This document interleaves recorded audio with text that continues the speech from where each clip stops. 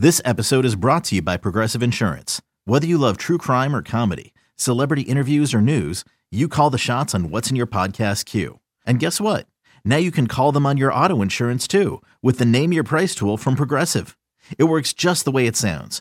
You tell Progressive how much you want to pay for car insurance, and they'll show you coverage options that fit your budget.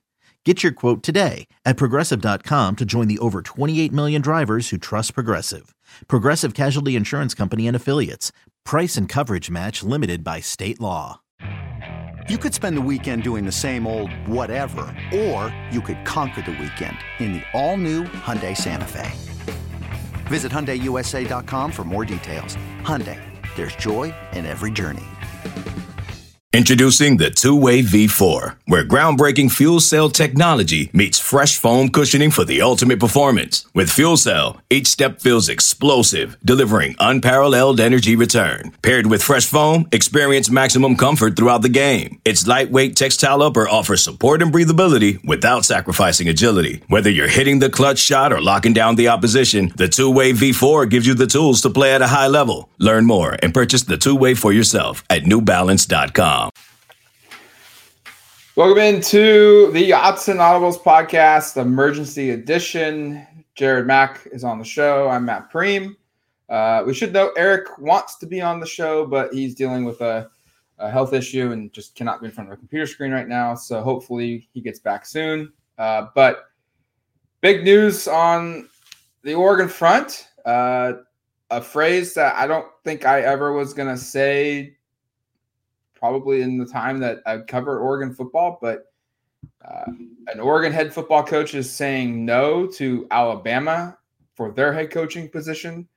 Dan Lanning came out less than 24 hours after Nick Saban announced his retirement and said, thanks, but no thanks. He's staying in Eugene, and released a video that, quite frankly, is about as clear as it could be that he's here, Jared, for the long haul. If you're afraid your coach is leaving, come play for us. Very strong statement from Oregon, from Dan Lanning. And yet again, for like the fourth time now, he's had to come out and make it very clear he is not going anywhere as long as he has a say in it.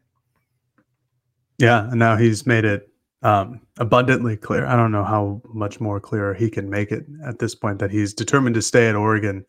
I mean, there's the fact that he's turning down Alabama says a lot. You know, I think we've always, whenever we've talked about these coaching rumors with Dan, so the Auburn one and the Texas A&M one this season, we've always kind of said like neither of those jobs or those, you know, hypothetical dream situations that head coaches, you know, kind of search for.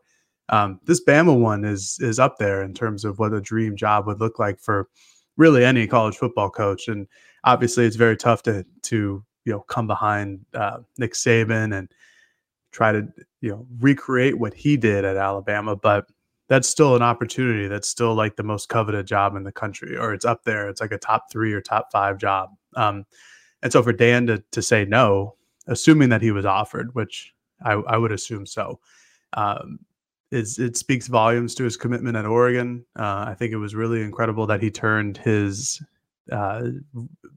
video into a recruitment video, saying that he's right. Not. Yeah, it's like, oh, you're afraid of your coach leaving? Guess what? I'm not. Come play for us. I thought that was genuinely kind of funny, but it certainly has calmed the nerves of Oregon fans in weeks or years, I guess, past when Dan has come out and said something about this. And this does it again because Oregon fans for, you know, their last couple of coaches have been put through the cycle of, no, I'm staying here. Like, why wouldn't I be here? Stuff like that. And to see their coach go to their dream jobs with Taggart going to Florida State at his dream job and Mario going to Miami as his dream job. And, you know, Dan doesn't have an easy connection dream job. He went to William Jewell College, so it's not like that's his dream job. But, you know, he didn't go to Miami. He didn't go to Texas or Texas A&M, something like that. So it's not clear what his dream job is, but this one was pretty close to what I think we all would consider it to be up there in his dream job category, and he turned it down. So got to feel good if you're Oregon, if you're Rob Mullins, if you're Phil Knight, just about the future of the trajectory of the program. If he says no to Alabama, there really isn't any other job that opens up that you're like you should be scared of. Probably, yeah. Like the only way now it becomes an issue is if Oregon for some reason falls behind in providing the resources or providing the commitment to recruit nationally or providing to failing to provide the coaching salaries or facilities or something of that nature, where Oregon doesn't continue to invest itself into being a national player in college football, which would be ultimately a massive shock to everyone in the industry, everyone in that follows the sport, that Oregon all of a sudden decides, we don't want to be competitive. We're good with being mediocre. That feels like really now the only reason why Dan would leave Oregon. And you talked about like this is as close of a dream job as it could get for any coach in the profession. Alabama, the history that comes with it.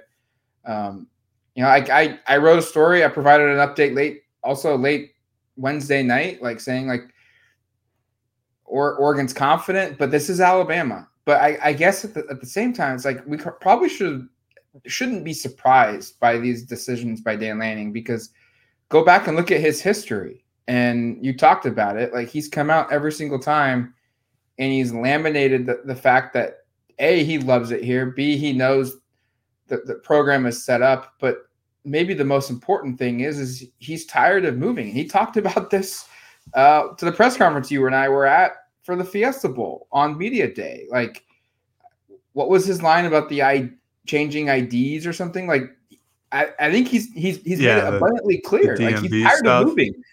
Yeah. Mm-hmm. I was just gonna say he credited his wife for doing all of that, but it still sucks. That's been like one of his main focal points when in these coaching rumors. He's like, I hate moving. My kids have moved a bunch of times, and they like it in Eugene. They'd like to stay here, which is what they're doing, and I'm sure Oregon will make sure that he stays here. So like maybe we shouldn't be surprised by him saying no to Alabama, because it would require another move. And quite frankly, Dan is king in Oregon, and he could go 9-3, 10-2, 11-1, and then start the cycle all over again in the regular season and not really feel any kind of pressure at that job. He goes through that cycle at Alabama, and the pressure is unbelievable. I mean, they go 12-0, but they win every game by 3, and there's pressure of what's wrong with Alabama. Why put yourself through that? And I think the rare thing here is from my perspective, look, we know Dan. We've had interactions with Dan, but like we're not his friends. We're not close confidants of Dan Lanning, but like I feel like he's the first coach at Oregon, at least, where yes, he wants to win. Yes, he wants to be paid well. He wants to have the fancy facilities and all of that. But he's the first coach to also kind of like come out and say like none of that, like that's all important, but that's not the ultimate driving factor for him. And we're seeing that play out where schools with more money, with sometimes in this case way more tradition of winning, can't pull him away because those aren't the only motivating factors for him. Yeah, and I don't know what it is. Obviously, you've covered the beat much longer than I have, but I've covered the last end of Mario and a little bit in the middle when I was an intern. But I agree with you. Like, there's a different kind of sentiment that Dan has shared throughout all of his press conferences, throughout his social media channels. And I know that social media is not a good indicator of how a person actually lives, but like compared to what other coaches at Oregon have posted in the past, it seems that Dan is more active in the community, more, willing to share some personal bits of information and make some jokes. I mean, he seems like an actual human being at points, like today on Twitter and the video, just kind of, bashing some skulls with that. And then Oregon football, like the account tweeting his location and a selfie of Dan in his kitchen. I thought that was funny. Or the fact that he shared with Matt Zenitz at 24/7 Sports, who originally broke the news, that he was watching Jason Bourne. And when all of these rumors started to swirl. So I think what you're saying is exactly true, Matt. It's that he's, I don't know how else to describe it other than that he seems like more of a like non-robotic individual. And I'm not saying Mario Cristobal was a robot, but at times it was robotic. And it was like a check-in, check-out, and I'm going to sleep at the office all day and do all of these really good things that has honestly helped Oregon get to the position where they are now. People don't want to admit that, but I think he's certainly helped along the way, and Dan has taken it to another level, and he's going to be staying here for the future. I don't know if Oregon has promised him another extension even after signing one in July, or an up in salary over the next couple of seasons, which both of those things would make sense if they happen. But he's here to stay, and I think a lot of that has to do with the family aspect and the moving, and like he said at the Fiesta Bowl, like dealing with new licenses every state that they go to, or the DMV and stuff like that, where if you can sit here and be here for the next 6 to 8 to 10 years, something like that, and just, renew your license registration, do your new IDs, get those by 2025 in May, and be just fine sitting here and, having the same ID every year. The ramification you touched on at the very beginning, how he turned that video basically into a recruiting pitch. Like that's probably the next biggest, the obvious fallout as well. Status quo for Oregon. The next thing is Dan now can go out on the recruiting trail, and when a school tries to negative recruit, oh well, your coach is going to leave. That place is more than likely that coach that you're committing to is not going to be there for your 4 years. Look at the track history. Right. Like Dan can literally now go and say, I turned down Alabama. Like who do you want to believe here? I'm here for the long haul. That's going to be absolutely massive from a recruiting perspective. And just, I think also just a sign of how far Oregon has come in the last 30 years that its head coach now is saying no to Alabama.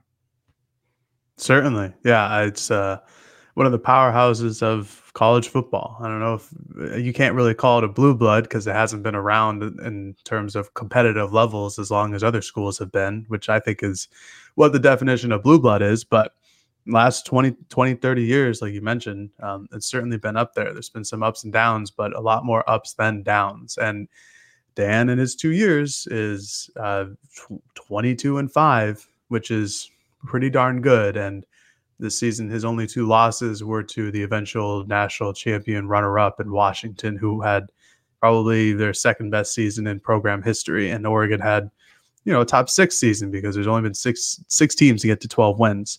I think it speaks incredible volumes to what Oregon can do in the future with Dan.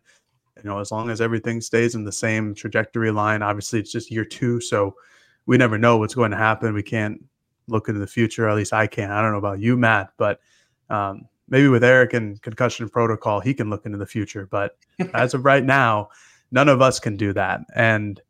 But it seems that this is a worthwhile investment. I expect Dan's name to continue to pop up in some of these coaching searches because he's 37. He's going to turn 38.